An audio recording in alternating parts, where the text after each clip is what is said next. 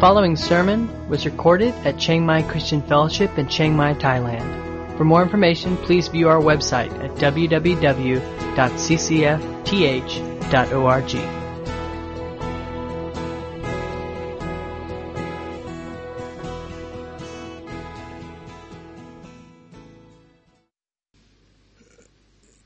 Jesus promises that for those who hear and respond well to God's word, that their lives will produce an abundant harvest. And that was the point of the parable of the sower and the seeds. And talked about that last week, that Jesus wants us to be fruitful, and part of our fruitfulness is conditioned by what we do with God's word as we receive it.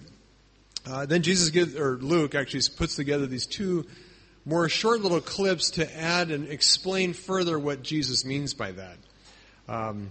One has to do with the parable of the light, or a proverb more specifically. And the next one has to do with Jesus' mother and brother visiting him. And Jesus wants us to clarify what this means by paying attention to the word. That's what we want to look at today. What does it really mean to be receiving God's word well? To be the kind of soil that God's word can penetrate into and produce fruit and significance in a fruitful life. So let's look at the first proverb, lighting a lamp. And I've called this living with the light on. This proverb is used several times through the Gospels, and not always with the same meaning. It was a Hebrew proverb. Who lights a lamp and sticks it under a bucket or a bowl? Or you remember the song, hide it under a bushel. No, I'm going to let it shine, right? We're probably most familiar with this passage in Matthew. And in that context, in that passage, Jesus said, let your light so shine before men that they might, see your good works and glorify your Father in heaven. Jesus didn't always use these parables and these proverbs with the same point, right? And in that passage, the focus is definitely on our witness for Christ and letting our light, Christ, shine to the world around us. That's not the way he uses it here. And it's real important. That's why when we read the Bible, it's very important that we pay attention to the context where a passage is and what's going on in and around it. And Jesus says, no one after lighting a lamp covers it with a jar or puts it under a bed, but he puts it on a stand so that those who enter may see the light. Well, here Jesus interprets it a couple verses later in verse 18 this way. He says, take care how you hear, for to the one who has more will be given, and from the one who has not, even what he thinks he has will be taken away. So in this story, Jesus really interprets this picture of a lamp, and Luke puts it with the preceding story of the sower and the seed, because they really have the same basic point. And in both of these stories, the emphasis or the focus is the word. So in the parable of the sower and the seed, Jesus says the seed is the word of God. In this story, Jesus doesn't say it, but he implies the same thing, that the light is the teaching or the words of Christ. And he's coming and his word is going out, and it's like a lamp or a light that's been lit and set up where it sheds light on everybody and everything. Jesus is not tucked away in some remote hidden corner. He's very public about his teaching. And he is very diligent to make himself available to the masses. So thousands of people are coming. In fact, chapter 8 starts off with saying that people are coming from villages all over. So God is, through Christ, making the word manifest to all. He's not hiding it. He's not tucking it away. He's not keeping it a secret. If Jesus had lived in our day, these would have been radio broadcasts. Right? He would have made it as public as possible. And certainly in his day, with the means he had, Jesus shone the light of truth everywhere he could. So the light is Jesus' word. It's his teaching. It's his revelation. And light always pictures truth. Even the parable, it says that it lights things up. It makes things hidden visible. Jesus' truth was revelation. It was showing people who God was, who they were, and what God's purpose and plan was in their life. And in this parable, the word has two functions or two purposes. The first is that it gives light or revelation to the one who welcomes it. So the one who doesn't hide it away, stick it under a bowl, it shines into their life truth. And that truth is His word that should guide or teach or lead us. But it also has a second function. It says, reveals the true condition of one's heart and life. In verse 17 it says this, for nothing is hidden that will not be made manifest, nor is anything secret that will not be known and come to light. The Word has the function or the role of acting as a judge, as well as illuminating, guiding us, teaching us. How we respond to the Word also will become the source or the means by which God will judge us one day. It will bring to light the true and secret hidden motives of every heart. So those who receive the Word well, one day that's going to be obvious. And for those who received it and who produce fruit in their life, will be judged by what they've done with the word they've heard. For others who have rejected it, they likewise will be judged by what they've done with the word or the revelation they've been given. So, kind of the practical point of this is that Jesus is saying all of our life should fall under the illuminating beam, the light of God's word. It should shine on every part of our life. I like this. Jesus says, no one, after lighting a lamp, covers it with a jar or a bucket or puts it under a bed. All will be exposed. Clearly, Jesus had never met a 7-year-old with a flashlight, right? At least me, right? When I was 7 years old, I had a flashlight, and I would take my flashlight and Mom would say goodnight, tuck me in, turn off the lights, and what would I do? I would dig out my flashlight from under the pillow.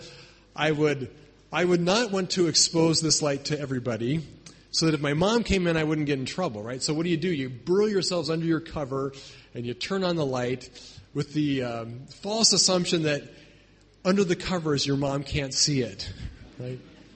In fact, one time my flashlight battery burned out, so I actually took my lamp from my nightstand and I put it under the blankets, until it started to burn a hole through the blanket.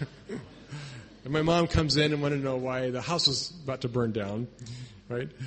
Well, okay, so some people do that, but normally that's not the purpose of light. In fact, and even for the 7-year-old, well, he doesn't want his mom to discover the light.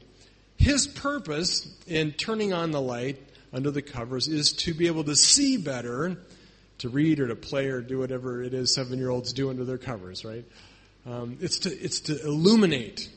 That's its purpose. That's what light is about. Jesus' teaching is light. And the idea is that if we are to receive His word carefully, we will bring that light into every single area of our life. Jesus sums up, He interprets it by saying this. He says, take care how you hear. Right? The light has been given to you. It's come to shine in every way His truth. So therefore, be careful. Pay close attention to how you are hearing. He wants us to shine the light of His teaching, His word, on every area of our life. Into the darkest, deepest recesses. For us, there's no such thing as dividing our life into the spiritual and the rest of it, right? That God's word somehow speaks to the spiritual part of our life, but that there's some other part of life that operates out from underneath the influence and light of Scripture. It's not true. Jesus says everything should be illuminated and revealed by my word, my teaching, and my truth. Our work, our worship, and our play should all be governed by the light. I don't remember who said this, but it's a great quote. It said, we play at our worship, we worship our work, and we work at our play. Right? That's not really God's design, right? He wants us to, in every area of our life, those things be governed by His word and His truth.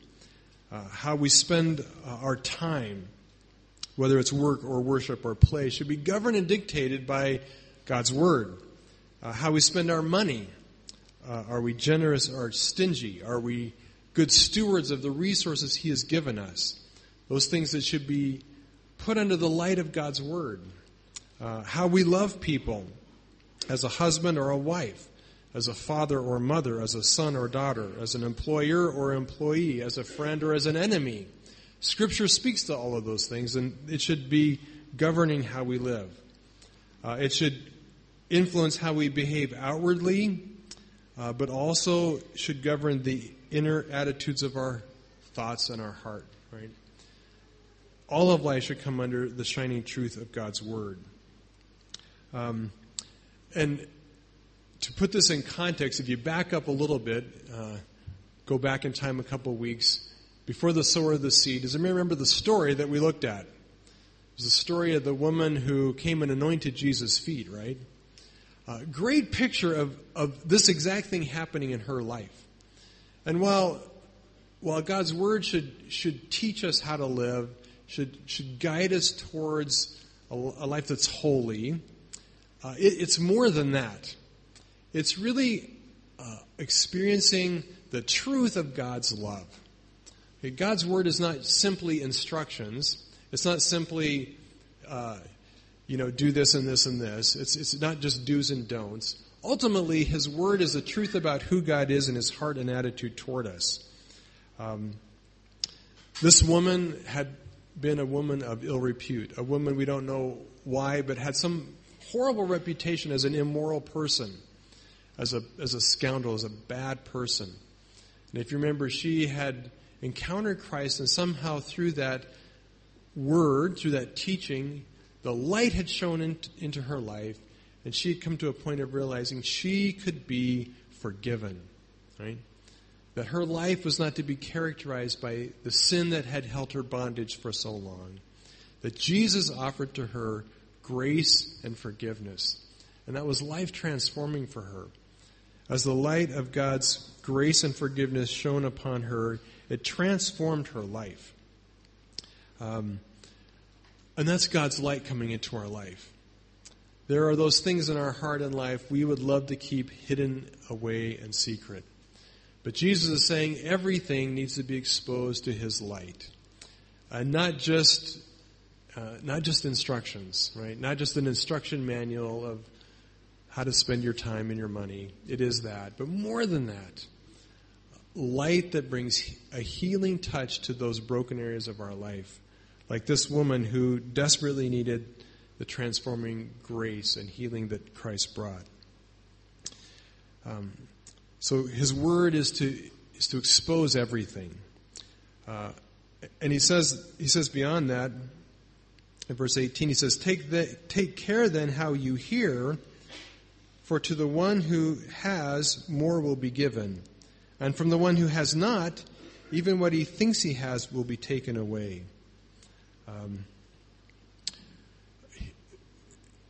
You ever have to get up, heaven forbid, have to get up 4 o'clock, 5 o'clock in the morning, long before the sun's out, right?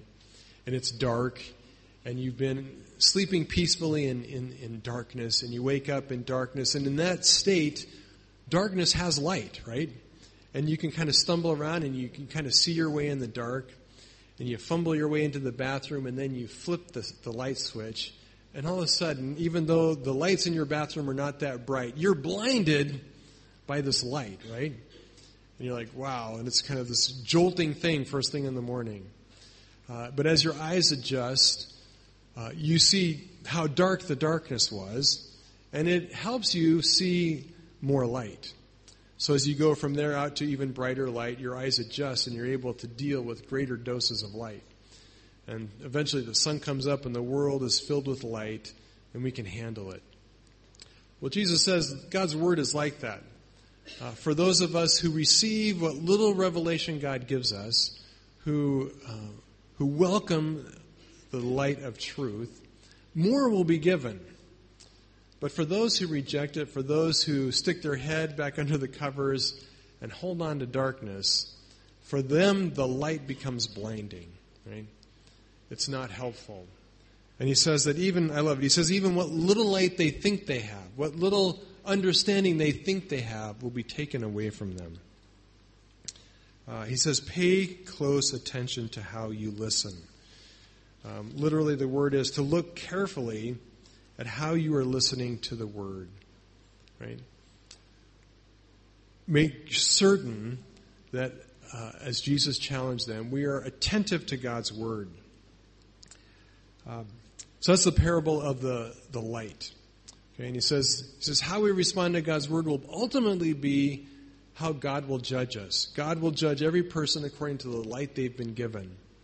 Those who've been given very little light, even what little they have will be taken away if they reject it. But to those who are given light and receive it, more and more revelation and light will be given. So that as we walk with Christ, we have an ever-increasing volume of God's word impacting our life. Then Jesus moves on to a second story, also very short and concise, condensed from the other Gospels, but also found there. It says, Then his mother and brothers and sisters came to him, but they could not reach him because of the crowd. And he was told, your mother and brothers are standing outside, desiring to see you. But he answered them, my mother and my brothers are those who hear the word of God and do it. So here's the scene. Jesus is just surrounded by this crushing throng of people. And people have come from all over Israel and beyond to hear him teach. And we don't know, Luke doesn't give any details about where he is, but apparently he's in some kind of house or in some place where this crowd is just swarming around, and his mom and his brothers come to visit him, and they cannot get through this crushing throng of people to gain access to Jesus. But they expect that they should be able to. And part of being family, especially part of being mom, is you should have a right to access, right? So it doesn't matter what kind of rock star you are. If you're family, you should get a backstage pass. And that's what this is about. Backstage pass means, you may be the rock star, you may be up in front of the crowds of throngs of tens of thousands and whatever. But when you go backstage, there are a special select group of people that have access backstage. And, every rock star will tell you, mom gets to be one of those, right? You just don't shut mom out. And when Jesus' mom comes with his brothers, she's expecting this kind of access to Jesus. And so the word goes through the crowd, hey, Jesus' mom and brothers are here. And the expectation is that Jesus will make a path and make it easy for them to gain access. Now, we don't know in this account and in the gospel, we don't know if Jesus actually does that or not. It doesn't say. And Jesus, in some sense, agrees with that logic. Okay, Jesus agrees that there are people who should have special access to his presence.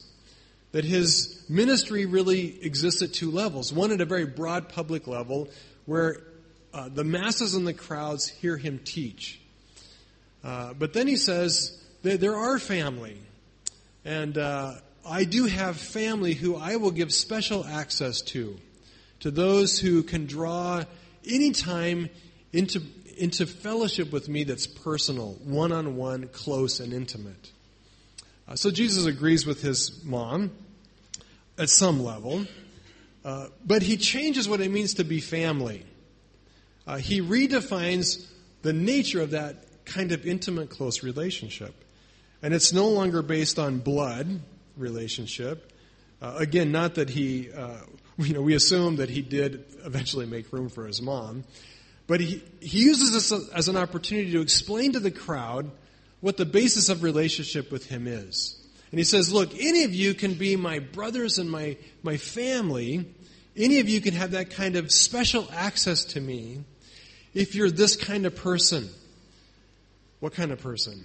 Well, the person who is hearing the word of God and doing it. So those are my mother and brothers and sisters, those who are hearing the word of God and doing it. Right, so 3 stories Jesus weaves together, or Luke weaves together from Jesus' life, that emphasize the unique and special role of God's word and our responsibility to hear it well. And he says part of that hearing means not just learning it, not just understanding, not just grasping its content, and even not just trusting in its content, but at some level doing it, putting it into practice, applying it. It is all about what you do with the word that you are hearing. And it's not about the quantity of the word that you hear. It's not about the quantity of the word that you know, as much as it is about what you do with what is given you. So the practical side of this is when we get to heaven, praise God, there's not going to be a comprehensive exam, right? And Jesus is going to ask, play Bible trivia, and there's going to be 10,000 questions, and if you don't get 90%, you're out, right? Praise God, that's not what it's about. Because a lot of us would be in trouble. I would be in trouble. I used to know this stuff, but my brain cells are fading fast, and I can't remember anything anymore. People ask me, do you know you're a pastor? Do you know where that verse is? I'm like, well, I did a long time ago. Now I can just say it's in the Bible. Right? It's going fast, right? Praise God, we don't have to remember all the details. God's not going to give us an exam on our theology. Okay, I know it's a shock to a lot of people. A lot of people spend huge amounts of energy making sure their theology is perfect, right? Get to heaven, God's not going to be so worried about that, right? Because you'll work it out when you get to heaven. You'll figure out the stuff that was wrong. Oh, wow, who knew, right? But the test is going to be this. We will be judged. We will be judged by God's word, but not by what we know of it, what we have practiced of it. Right? Jesus is going to ask, and the light's going to shine. The light of his word is going to fall upon us as believers. And this is written, Jesus is speaking these things primarily to his followers, to his disciples. Right? And to his disciples he says, what are you going to have to show for how you have put the Word of God into practice in your life? How have you been living out my teaching, my Word, Scripture? Have you been serious about the Word?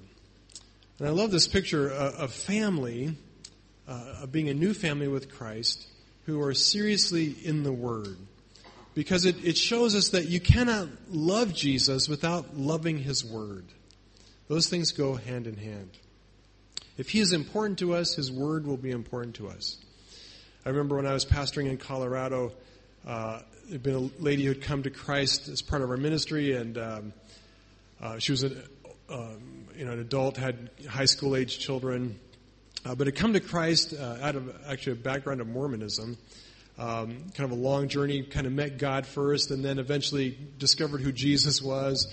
But as she did that, she loved Christ. And I remember one day we'd given her, we'd order boxes full of Bibles to give to people. And when churches order Bibles to give away, you don't really buy the expensive ones, right? They're like the $5 Bibles. The words are the same, just the binding's not quite as good, right? And I'd given her one of these cheap Bibles.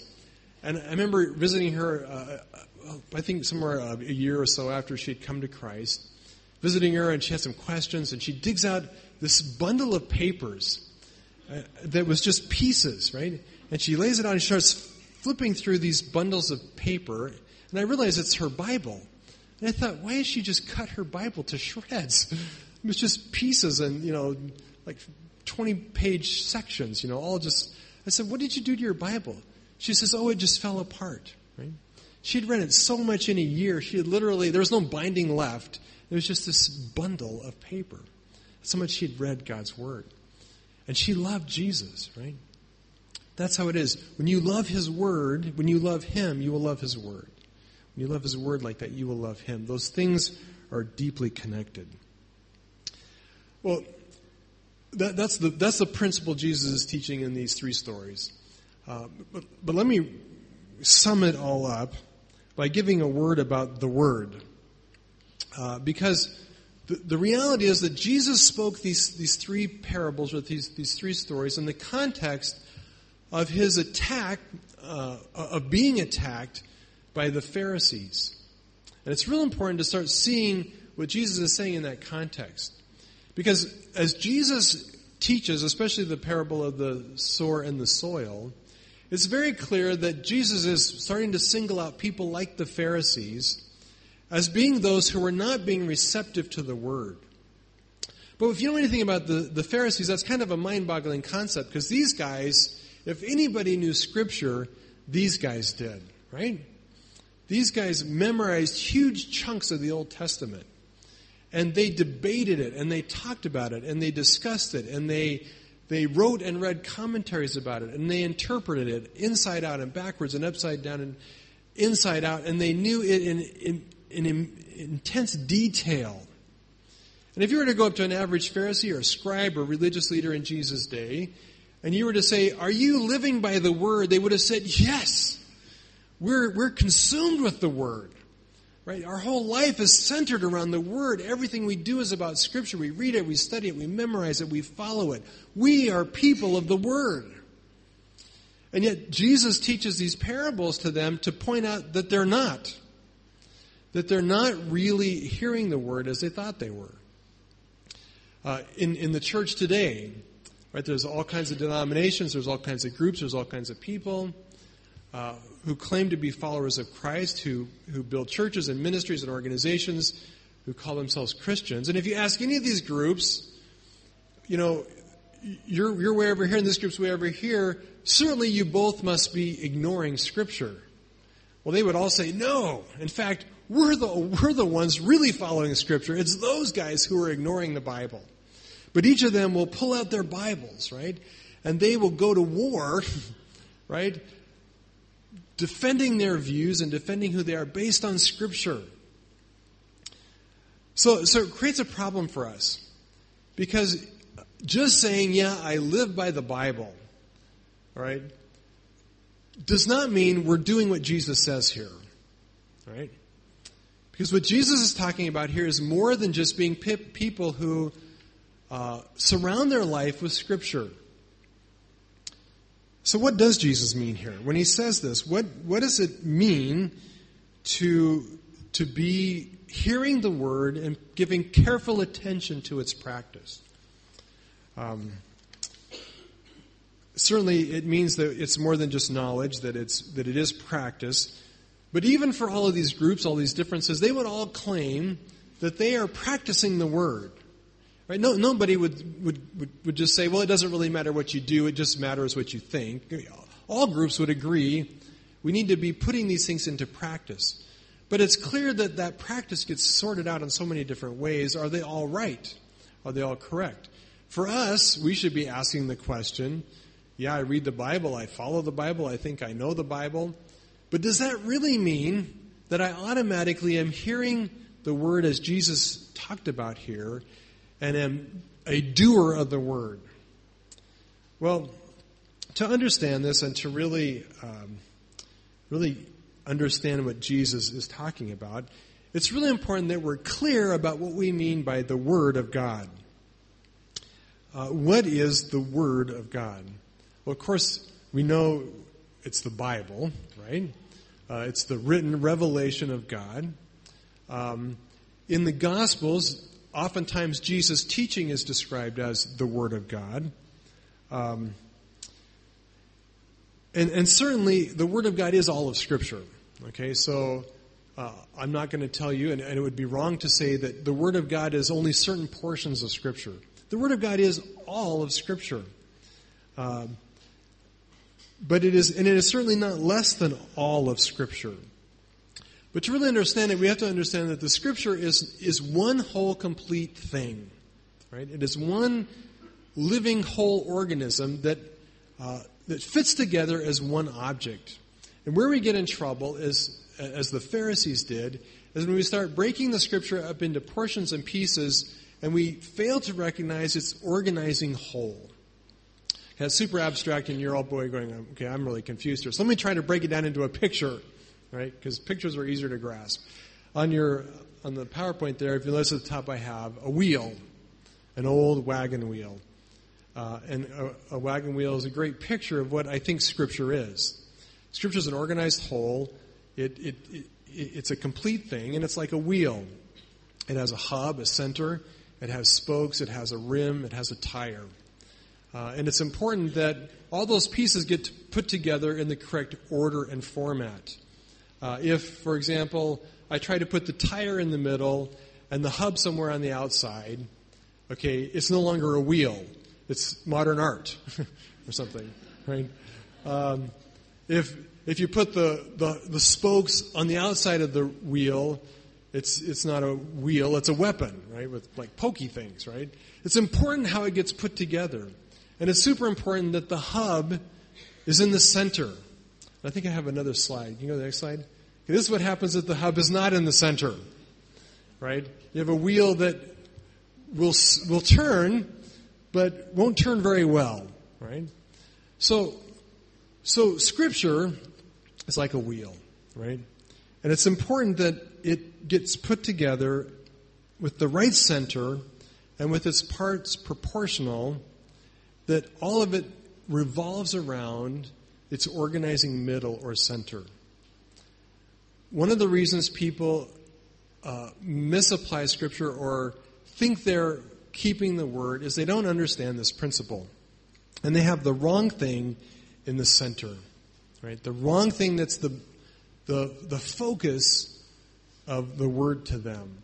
And everything else gets out of whack. So what is the center of the Bible? What is the center of Scripture? I can ask for questions now, but that could be dangerous. I'm not going to do that. I'll give you the correct answer. All right? What is the center of Scripture? What does all of the Old Testament point to, and from the New Testament onward point back to? Well, it is Jesus, right? It is Jesus. It is the cross. It is the gospel.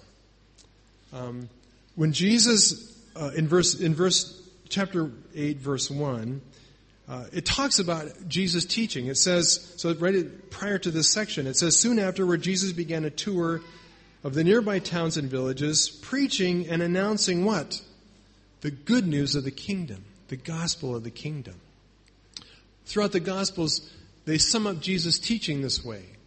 It is the gospel, it is the good news about the kingdom. It is the message that Jesus proclaimed.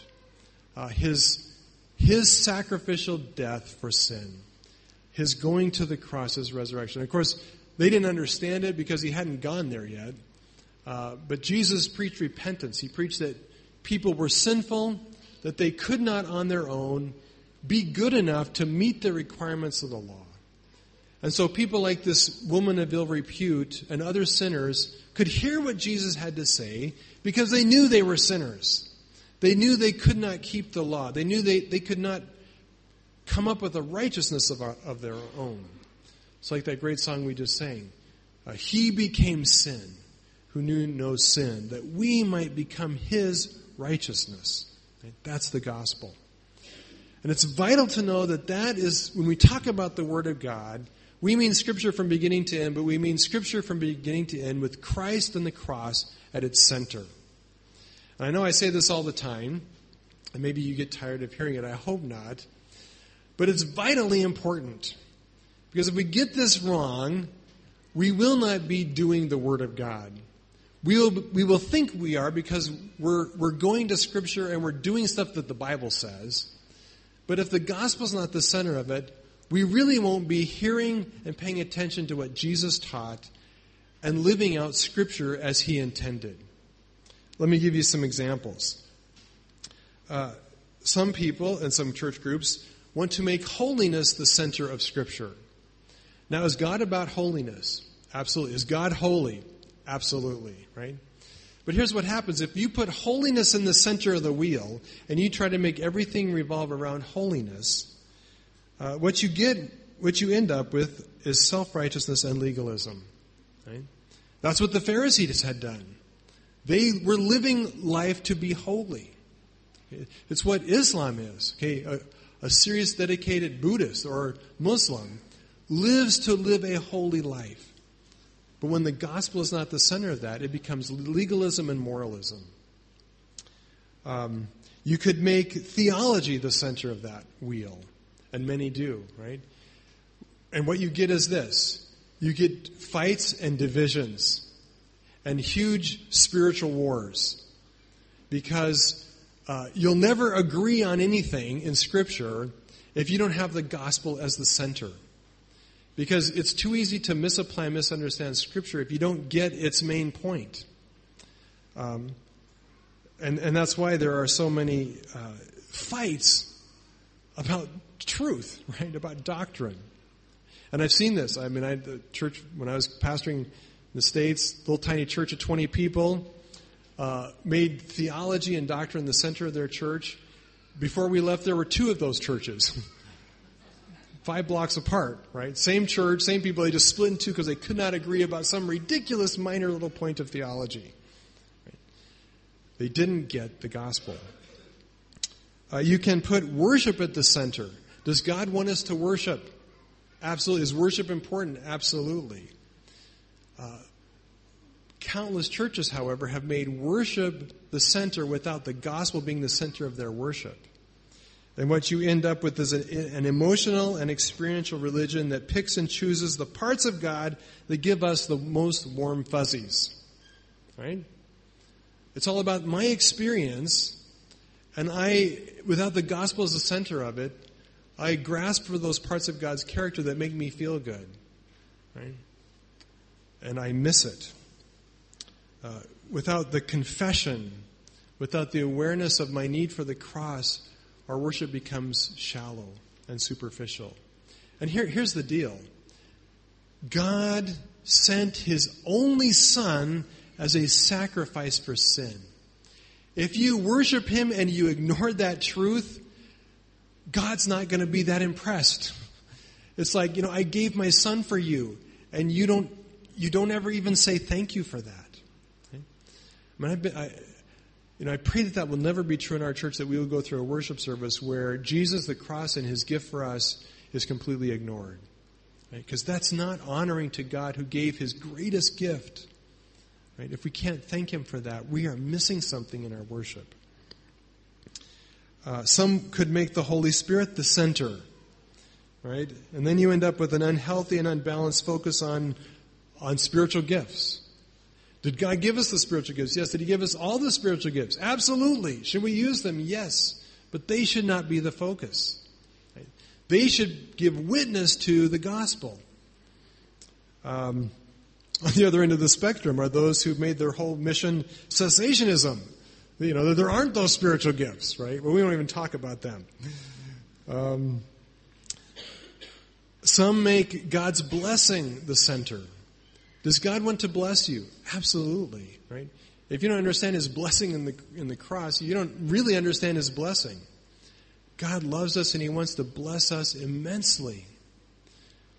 But if we make His blessing the center, we end up with the health and wealth prosperity gospel. Right? That's all about me and what God does for my comfort and my material wealth.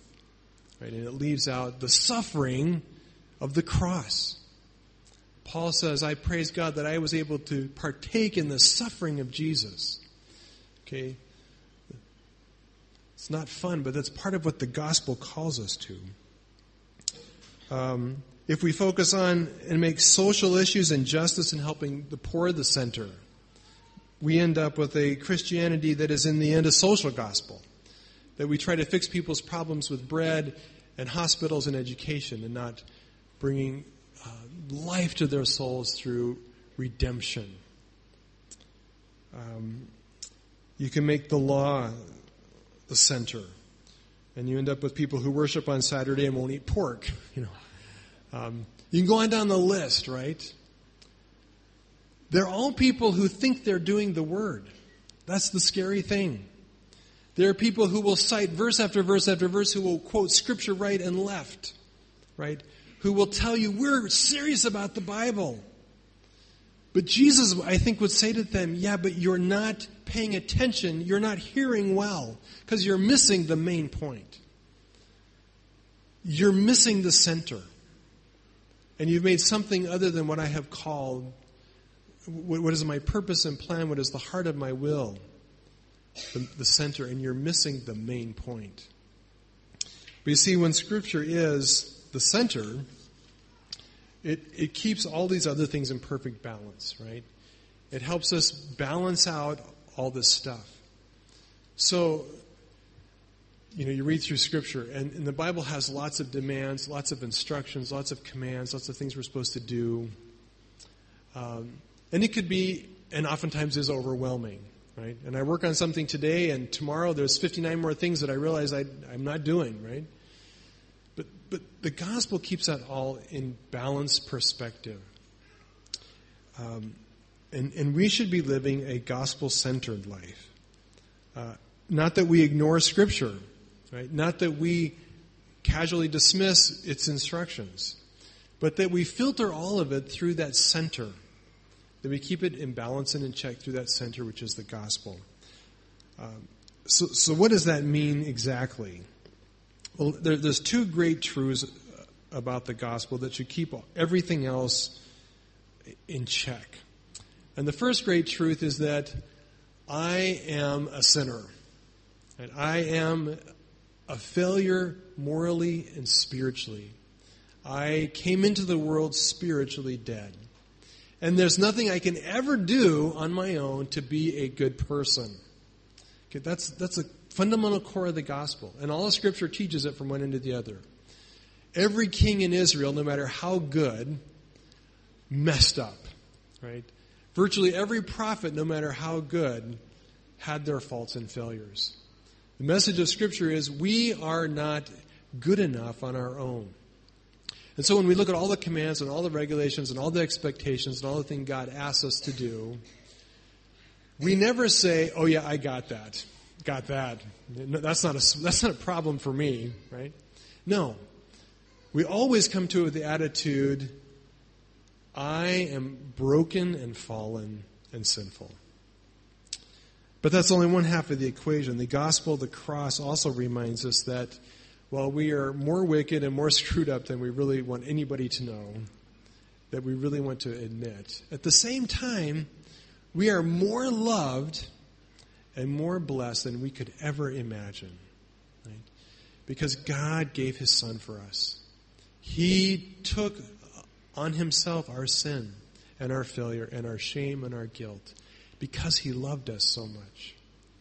So that when I do mess up and when I fail and I don't get it right, I am not condemned. I go to a Father who is incredibly patient and kind and loving. Now, does He want us to be obedient? Yes. But we need to understand that word obedience carefully. In fact, it's interesting here that Jesus doesn't use the word obedience. He doesn't say, my mother and brothers and family are those who hear my word and obey it, even though the New Living actually says that. It's not really the word. It's literally the word to do it. And I think Jesus was careful of His choice of words there, because obedience can be a smaller thing where we keep a checklist of rules. Doing it is more proactive. How do we do the word? How do we do the gospel? How do we do grace? How do we do a life where we are under the power of the cross continually? How do we do a life where God's power and the power of the cross is working out its power, its healing, its forgiveness in our life? What does that look like? Well, it looks like a lot more than just going through a checklist and saying, well, I had my devotions 10 minutes today, check, right? I was nice to one person today, check, right? I told somebody about Jesus, even though they didn't actually know what I said, check, right? Love evangelizing Thai people in English, it's great. Right? That could be obedience. But doing the word is a whole different deal, right? It means living it out in everything we do. Living it out. It means being intentional about what God's word commands us as we understand it through the gospel and living it out every day. Bearing fruit through Christ every day. Two quick practical things to do this. How do you do this? How do you do the word? Well, it's a big book. There's a lot of commands. There's a lot of instructions. It's a life. The good news is you got your whole life to practice. Right? We don't have to get it all right today. I think it's important to be in the Word daily, right? To be seeking the Word, seeing it through the gospel, And as you do, we should never go away from Scripture and go, that was nice. I didn't know that before. I never saw that, and I'm smarter now because I was in the Bible. That may be true and good, but we should never go away content that we know more. We should always end reading Scripture by asking the simple question, God, what do you want me to do today with this truth? Right? What principle or what thing can I take out of Scripture and take it before God and say, God, what do you want me to do with this today? How do I live this out? And then pick something, right? Hopefully God leads you to some specific thing you can do. Like, well, you could try being a lot more positive in how you talk to people. There's something. And so say, okay, today I need to be more positive, not so negative. I'm going to try to be positive today, right? And you need some mechanism to hold yourself accountable to that. So if you journal, maybe you need to write down. I read the Scripture, and I feel like God's saying, I'm being too critical, so I'm going to journal. I'm going to tell myself, today I'm going to try to be more positive. If you're really a good, specific, goal-oriented person, you could say something like, today I'm going to tell 3 people something positive that's going to just shock them, because it's going to come out of my mouth. They're just going to probably pass out, right? But I'm going to do it anyway, right? Set a goal. At the end of the day, go back to your journal and look what you wrote and say, did I do that, right? Did I do what I wanted to try? And if you didn't, there's grace. Right? It's the gospel. We say, God, I didn't think I could do it because in my flesh I can't. But tomorrow, Lord, I pray that your Spirit would empower and equip me because I want to do this. Right? And check yourself. If you're a person who's not into journaling but you have friends, maybe you could get an accountability partner and meet once a week and share with them what you're working on. Say, I'm trying to be positive. So far, it's not going so well. Can you pray for me? Can you ask me how it's going? Next week, can you ask me, were you positive with your wife at all this week? Okay? Find people to keep you accountable. That's what it means to be intentional. Being intentional means being specific about how we're going to live out God's Word today. Let's